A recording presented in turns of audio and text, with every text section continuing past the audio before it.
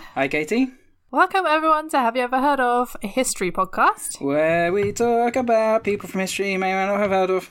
Well, you should know that by now, if you're a regular listener. If you're not, welcome. Thank you. Come and listen to some history with us. How are you? Yeah, not too bad. I just came back from having a run, and I haven't had a shower or anything. Just lovely. Fresh you from the run. Great. I'm glad I don't have to smell you. And I am on lunch from work, which is a nice, new, refreshing time to record. It means I'm not tired, which is great. So, yeah, hopefully you'll be able to hear that in my voice. Maybe you're listening to this while eating your lunch, knowing that another lunch time is happening. Let's get into it. Let's do it. That's it. Okay, so I don't think you're going to have heard of this person, but you know someone connected to them for sure. Okay. So today I'm going to talk about someone who kind of is a celebrity. Okay. So like everyone knows who, like, I don't know, Kim Kardashian is, right? So this is kind of the 1800s equivalent all right. of like the Kardashian or Paris Hilton, maybe, as another example. I like it. So let's get to it. So I'm going to ask you anyway, have you ever heard of Lady Emma Hamilton? I have. Have you? Yeah. That's great. She's Do you know who I'm talking about then? Yeah. Who she's connected to? Oh, yeah. Okay. Well, let's get into it. She was born Amy Lyon in Cheshire in England on the 26th of April 1765. Her father was Henry Lyon, who was a blacksmith, but he actually died when she was only 2 months old. Oh. She was raised by her mother, Mary, and her grandmother, Sarah. She didn't receive any kind of like formal education, and she started going by the name Emma Hart a bit later on in life, so that wasn't her given birth name. Emma's mother moved to London in 1777, and at that time Emma was 12 and she needed to start working because of the money situation. So she started working as a maid to Dr. Lee Thomas, who was a surgeon. That's so brutal, isn't it? 12 years old, and that's it. Yeah, You're no in the formal world, education. in the world just of started work. working. Yeah. I forgot that she was so, oh God, I don't want to say lowborn, because that's a terrible Working term. class. But yeah. Well, I guess partly because her father died. Hmm. She needed to start working. However, a few months later, she also moved to London in like autumn of 1777. And there she started to work for the Budd family in Chatham Place in Blackfriars in London. She also did a little bit of acting at the Drury Lane Theatre in Covent Garden. She worked as a maid for the actress Mary Robinson. And she also worked a little bit as a model and a dancer for a man named James Graham, a Scottish quack, in inverted commas, doctor. So, yeah, she kind of had some exciting jobs and some not so exciting jobs. So, at 15, Emma met Sir Henry Featherstone here, who hired her for several months for a lengthy stag party. Oh, boy. I know. Basically, she, like, danced in the nude on his dining room table and stuff like that. Oh, While she was there, he took her as a mistress. When she was 15. Oh, 1700s. Why do you do this to us? And she conceived a child by him. However, she was kind of bored of him.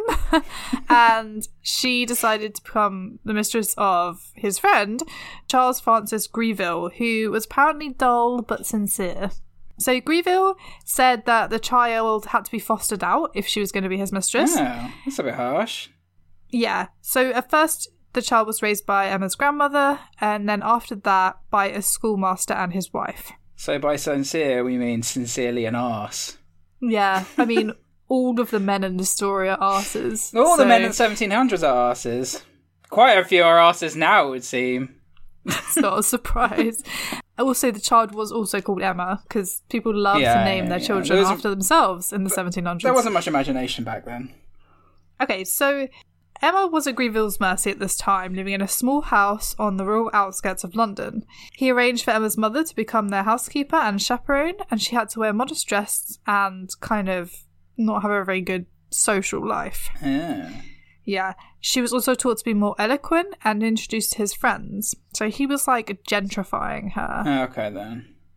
Greville sent Emma to sit. And when I say sit, I mean like as a model. Oh, okay, then. I thought you meant like on command. Like I was like, jeez. No, he sent her to sit for a friend, George Romney. And any art historians out there will know George Romney as a model and muse.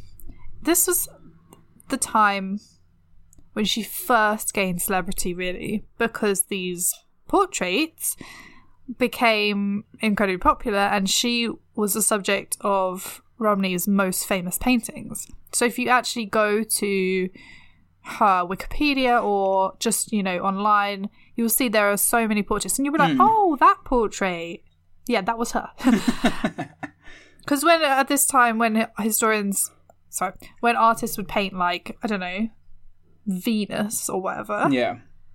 It would actually be someone sitting, and they would base it on that. So she would be his muse. So Romney actually had a lifelong obsession with her. He sketched her in the nude as well, so when she wasn't there, he could paint portraits of her. He properly Titanicked her. I mean, that wasn't unusual. Because you can't have a model sitting for hours and hours on end. So he would have, but he sketched like a lot of sketches of her in the nude. She actually became very witty and intelligent, elegant, and as you can see from the portraits, incredibly beautiful. In 1783, Greville needed to find a rich wife. And obviously Emma didn't quite fit that bill. A rich wife. So he found one in the form of Henriette Middleton. I don't know if she is related to the Middletons, perhaps. The line goes back a long way, so I wouldn't be surprised. Oh, it's really weird, isn't it? Men would just marry women for their money and then just take their money. It's awful. Yeah. I mean, there's that in this as well. So. And Emma was a bit of a problem for the new wife. I mean, not many wives, like their husbands have mistresses, but... So Greville fobbed off Emma on to his uncle, Sir William Hamilton. Oh, jeez. So Greville said that Emma would be a very good mistress, and once he was married, he would come and get Emma back. So he's just fobbing her off for a bit, and then he'd get her back. So Sir William, now 55... Oh, jeez. Was widowed and had previously had a wife who he was very happily married to. He paid for her journey to Naples, where he lived, where he had a lavish house and needed a hostess for his saloon, which is something Emma could be very good at. Greville didn't actually tell Emma of his plan, but he told her that the holiday in Naples was because he was away on business in Scotland, and she didn't work it out. So Emma and her mother set out on the 13th of March 1786 and got to Naples on her 21st birthday, which was the 26th of April 1786. After about 6 months living in apartments with her mother, she came to realise that obviously Greville had fobbed her off. Eventually she started to enjoy Naples life, and eventually she also gave in to Sir William. They began courting around Christmas 1786. Oh boy, that is a 30-odd year gap. It is. There. Well, she's 21. She can make her own decisions. They ended up falling in love. Sir William forgot that she was meant to be a temporary mistress, and she moved into the apartments. They married on the 6th of September 1791 at St. Marylebone Parish Church. They had returned to England so Sir William could get the king's consent for the marriage. At the time, she was 26 and he was 60. And this is how she got the name Hamilton. Exactly. So she would use the name Lady Hamilton for the rest of her life. At this time, Sir William was also inducted into the Privy Council, which is a big deal for those of you who are early modern historians. And after this, Romney painted Emma in person for the last time. She's too good for it now. Yeah, too good for modelling. Romney... She's a lady.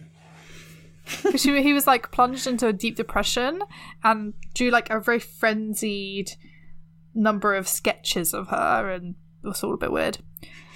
Okay, so they returned to Naples after 2 days in England, where they quickly got married and got inducted to the Privy Council, casual 2 days. And in Naples, she became close friends with Queen Maria Carolina, who was the sister of Marie Antoinette. She was a great singer. She sang to like the masses and also in her own home. She was even offered a season at the Royal Opera of Madrid, but turned it down. She developed something called her Attitudes, which was kind of like a tableau where she portrayed sculptures and paintings before British visitors. So imagine like dressing up as the Mona Lisa or something. This is pre-Mona Lisa actually being painted, but like that's the kind of thing we're talking about. So she'd pose as like Venus or whatever, and she got dressmakers to make costumes. It's kind of cross between postures, dance, and acting. And it was first revealed to guests in the spring of 1787 at Sir William's home in Naples. The guests were basically had to guess the names of the classical characters being portrayed, kind of like charades. Okay.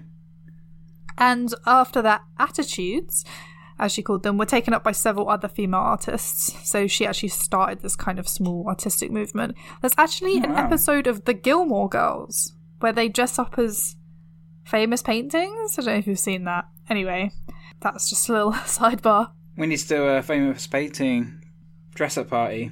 Needs to happen. Yeah, I love that. It's going to be so good.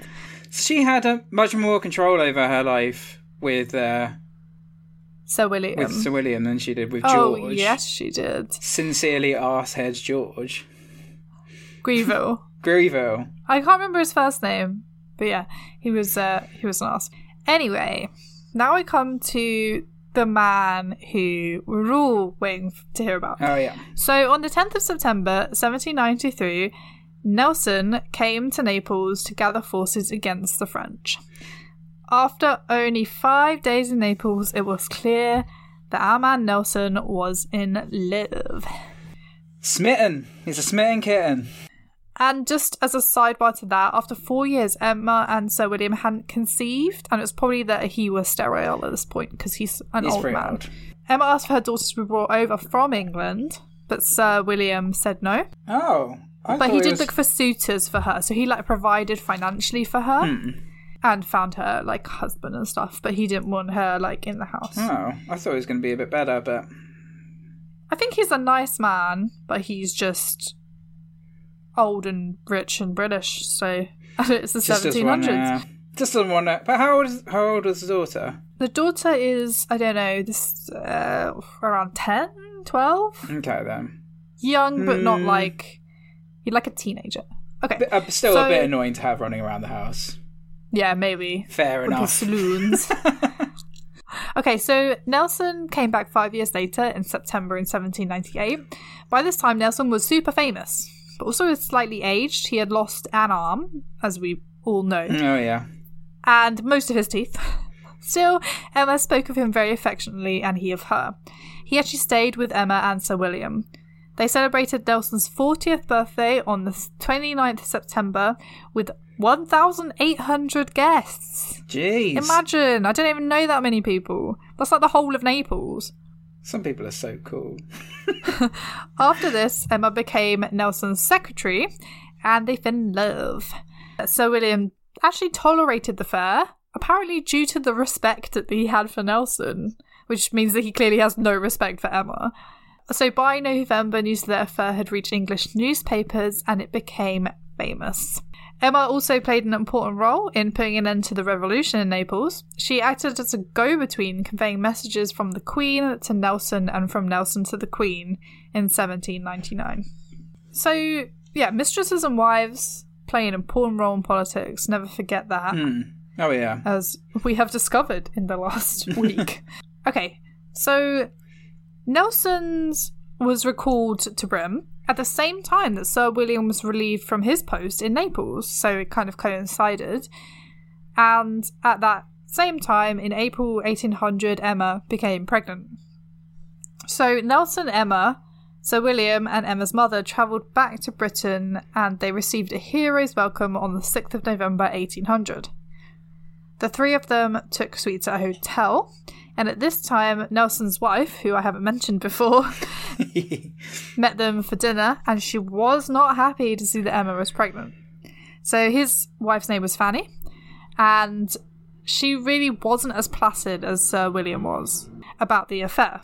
However, Emma was winning in the media war, and people were started like experimenting with her look. You know how, like I'm saying, she's a celebrity. It's like there's Instagram, and people were like, I want to get these curls on or whatever.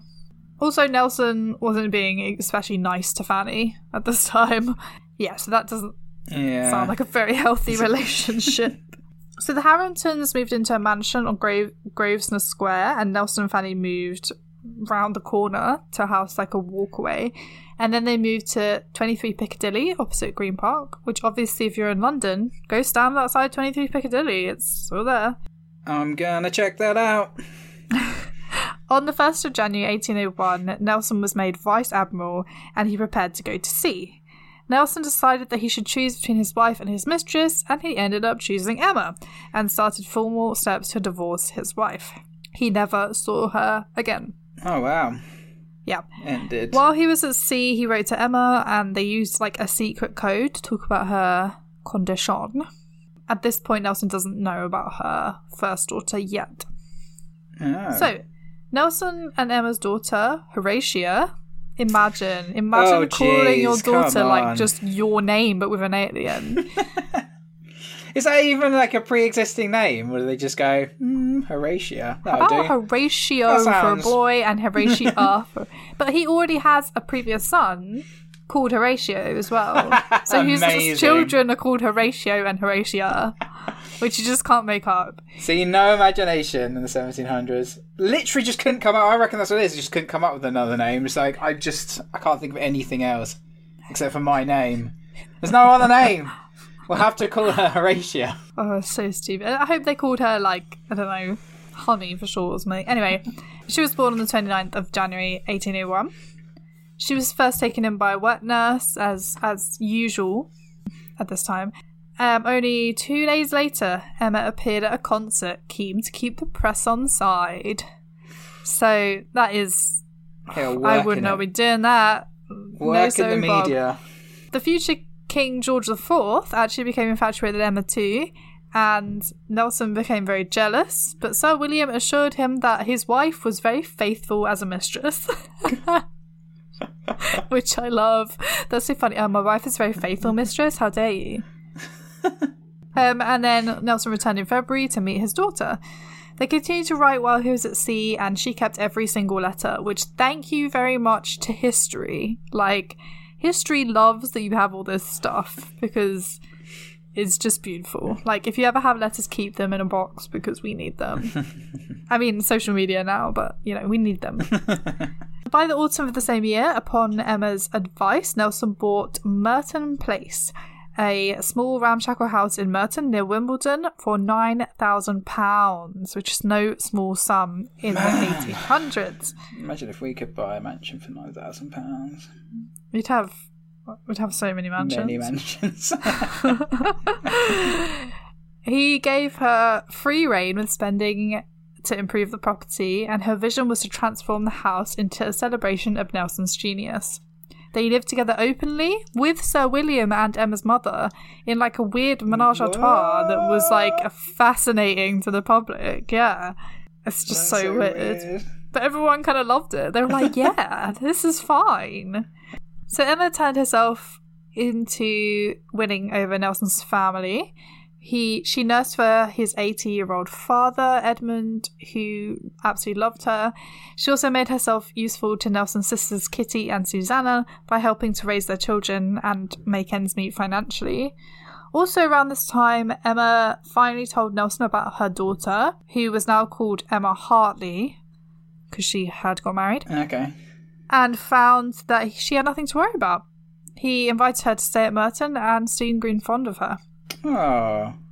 On the 25th of March 1802, after the Treaty of Amiens, Nelson was released from active service. He wanted to maintain his place in society and even missed the death of his father so he could celebrate Emma's 37th birthday. Oh, wow, that's not good. That's kind of dedication, I suppose, to the cause. To the cause, but... So newspapers followed them everywhere, including on trips and holidays. But by this time, which was 1803, Sir William was very unwell. Remember, he's an old man by now. But that didn't stop them from throwing a children's ball after the New Year in honour of Horatia with 100 guests. So Sir William then collapsed in his Piccadilly home and died on the 6th of April in Emma's arms. After Sir William's death, she decided to leave 23 Piccadilly. I think that's more like because of his estate, not she decided to. But for the sake of respectability, she still had a separate address to Nelson. Nelson had to go to sea again as Commander-in-Chief, and they christened Horatia swiftly before he left. She was actually named Horatia Nelson Thompson, and her birthday was recorded as earlier to keep up the pretense that she was like an orphan from Naples that they had adopted, and she was like the godchild of Emma and Nelson. Like, nobody's buying this. Like, it's... Anyway. So Emma continued to help out Nelson's family, planning his sister's wedding and hosting it. This was on the 18th of May, 1803, the same day that Nelson left to fight in the Napoleonic Wars. Obviously, they weren't called that at the time, but, you know. So, hang on, about the Horatia, so how were the newspapers reporting the Horatia thing? Was it considered a massive scandal, or they were just pretty on board with it? I think, as far as I can tell, they were buying it, but not really buying it, you know? Yeah. It's that thing in the 1800s where people know the truth. Yeah.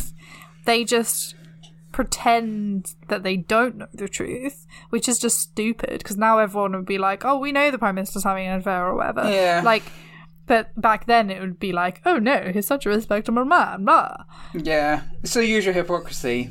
Judging... Especially when you have a hero like Nelson. Yeah. Exactly. Judging who they want to judge, but the other people who they like that do stuff, you're like, nah, it's okay.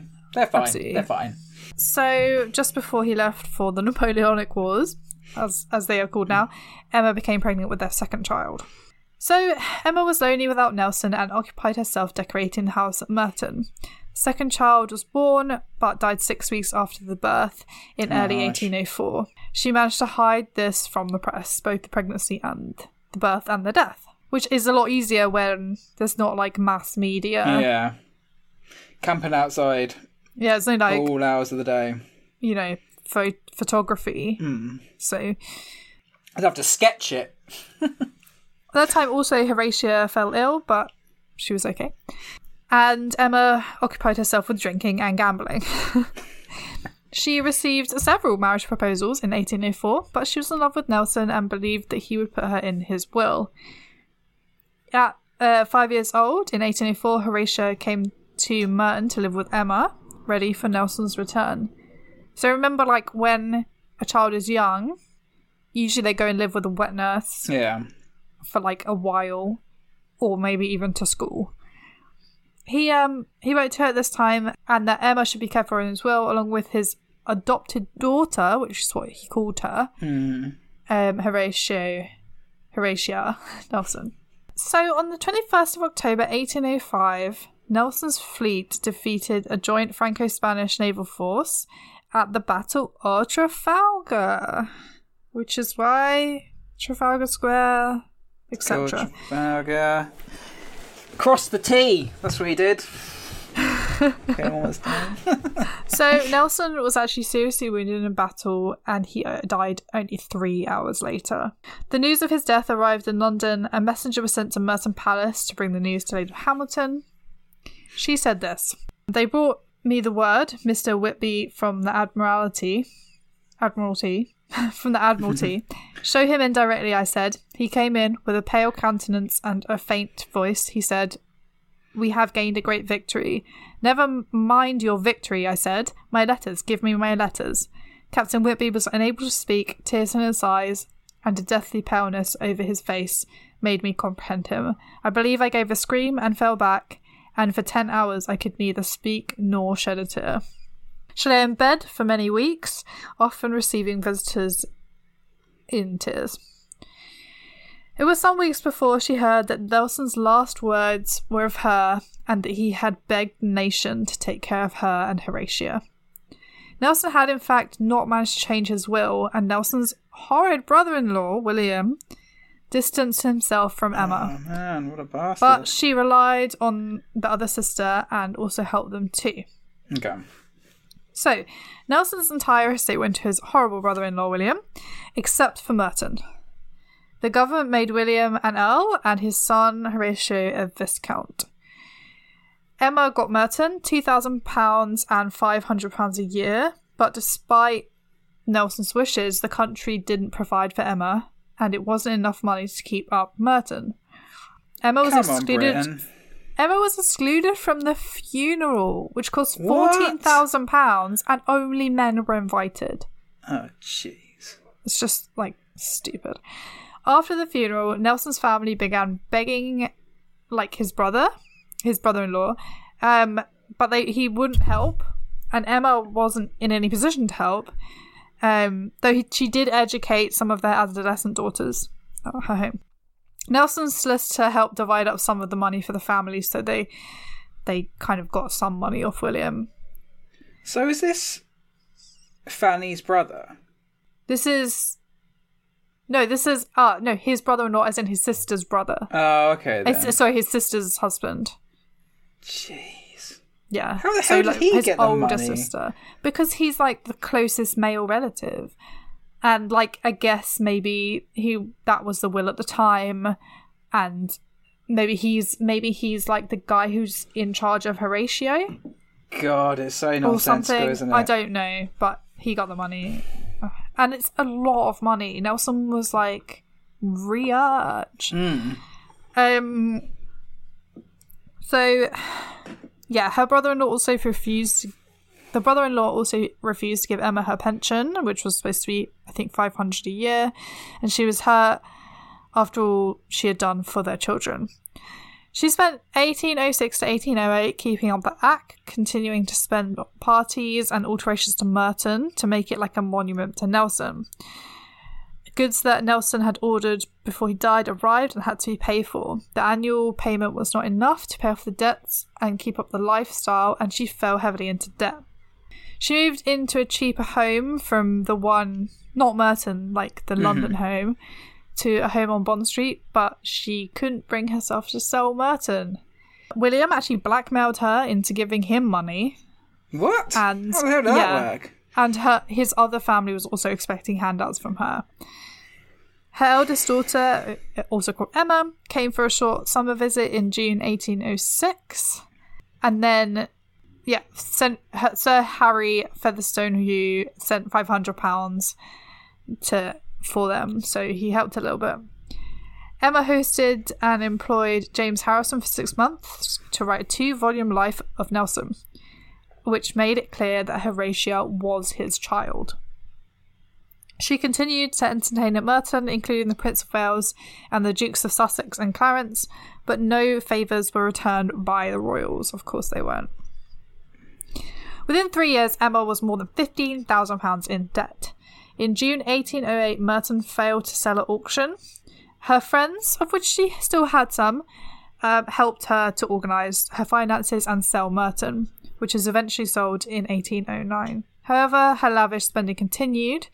Her mother died in January 1810, and for most of 1811 and 1812, she was in a virtual debtor's prison, which isn't actually like a prison. So if you're in a virtual debtor's prison and you're gentry or genteel, you can live within the rules, but live within like a 3 square mile around the prison. So you're not actually in prison, you're just like near the prison.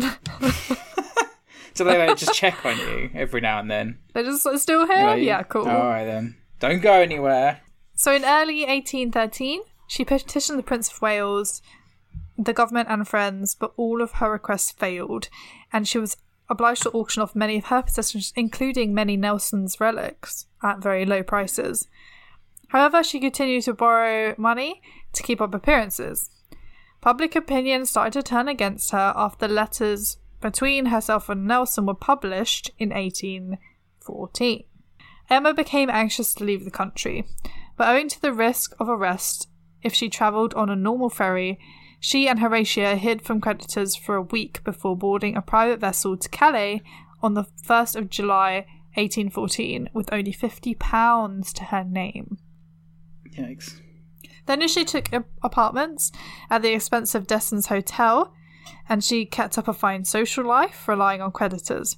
Her old housekeeper, Dame Frances, came to run the household and hire servants, but soon she was deeply in debt and suffering from long-standing health problems, including stomach pains, nausea, and diarrhea. Oh, man. Not dropsy this time. I think pretty much dropsy is that, isn't it? Like, she actually turned to the church, joined a Catholic church called the St. Pierre Congregation, which is weird at that time if you're a gentry in the British. Yeah. You know. Frowned upon. Yeah, but she's in France now, so it's fine. Okay, so in November of that year, they moved into a cheaper flat, and Emma started drinking very heavily. She died on the 15th of January 1815, only 49 years old. She was buried in Calais, and her grave was actually lost in the war, First World War. But in 1994, a memorial was erected in a nearby park in her honour. Nelson's family took in Horatia.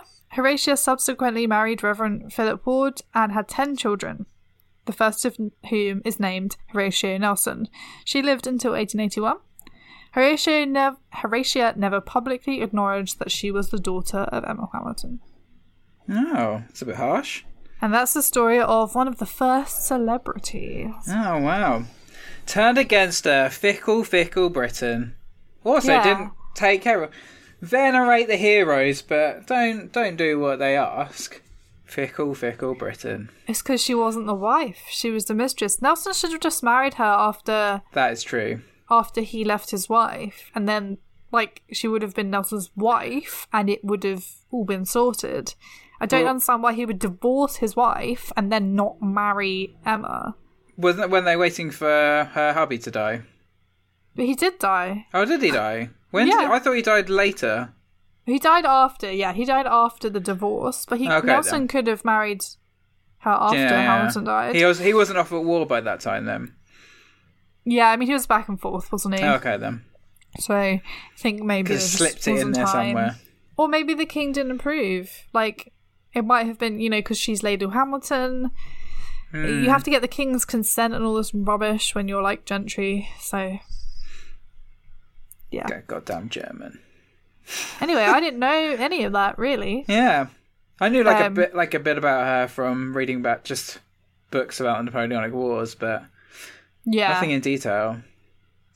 It's interesting that she's kind of like a social climber, but not by her own volition. Yeah. She didn't, try and become a mistress. She was a mistress. Yeah, just swept up in it. Yeah, and started at, 15. Yeah. And for her whole life, that was all she was. There's a lot of interesting women in the Napoleonic Wars. There's, the French equivalent, isn't there? Napoleon. Well, this is the time of the French Revolution as well. Yeah. So this is all wrapped up in this big kind of ideas about what women should be. I mean, this is in parallel with Mary Wollstonecraft. Yeah. And Marie Antoinette as well, as I said. But yeah, it was the media finally had something sensational to talk about. It was the first time that people were openly talking about someone's mistress, I guess. Yeah. Because everyone had them. So... Yeah. Oh yeah, absolutely everyone did. Male and female. Everyone had something on the side. Yeah, exactly. So how's your not working going? Yeah, fine. I'm it's just working on my game. I tried to do some music yesterday, but yeah. Didn't really go very well. Nothing's going well. I don't like it anymore. I want it to be over. Yeah, I hate it. I'm quite bored. But I mean, am I bored anymore? I think I've just become too accustomed to it. I can't remember what life was before this. I'm bored.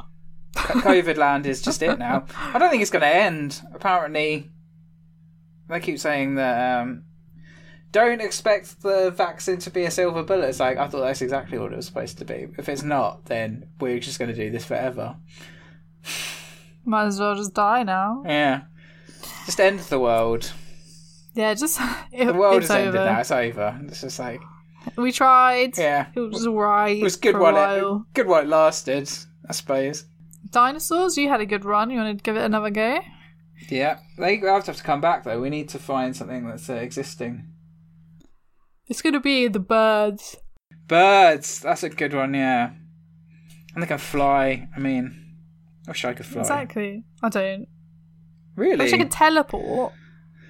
That'd be sick. But I mean, like, you'd get such a good view from up there. No, I don't like it. I don't want to be up there with the birds. You know how I feel about birds. Yeah. I mean, like, you don't have to talk to the birds. Just don't talk to them. Just ignore them. Have you got any recommendations? Come back to me. I've started recording a new podcast. It's called 100 Years Later. You'll hear Dan on it at some point as well. Oh, yes. And it's a 10-minute like coffee time podcast where you hear about what things are going to be like in 100 years' time, according to experts. And the first one will be on what will cinema be like in 100 years with Paul Salt from One Good Thing. So you can listen to that soon when I have edited it. I'm excited. I just finished reading a really good book called Warriors for the Working Day by Peter Elstub. So he was a guy, I think he kind of fought with the Republicans in the Spanish Civil War, and then during World War II he fought as a tank commander. So it's kind of like a fiction book, but it's kind of based on his experiences as like a tank commander in like France after the invasion of Normandy. And yeah, it's amazing. I recommend that book. It's quite it's very interesting, kind of like trying to keep up appearances and how like veterans are like after fighting for a few years, rather than being like incredibly brave, are like, I'm pretty much done now. I want to go home. and it's just like it's a very good kind of like exploration of kind of like that breakdown that soldiers experience during World War II, just being under like constant pressure, a constant kind of like shadow of death hanging over them, and like how it did actually get to them quite badly, despite how how some people like think they of course it did. Yeah, how could it not? Absolutely did. And also how accepting other soldiers were. As soon as people broke down, they weren't like, oh man, they were just like, just very matter of fact, okay, that's him done, let's he's out. Someone else take over. Yeah. Cool. Well, check that out. Check out our Twitter. Check out our Instagram at Have You Ever Pod. And follow us wherever you're listening. And leave us a 5-star rating if you would be so obliged. No pressure. But That it does would be help with the lovely. algorithm. And we'll see you next time. Bye. Bye.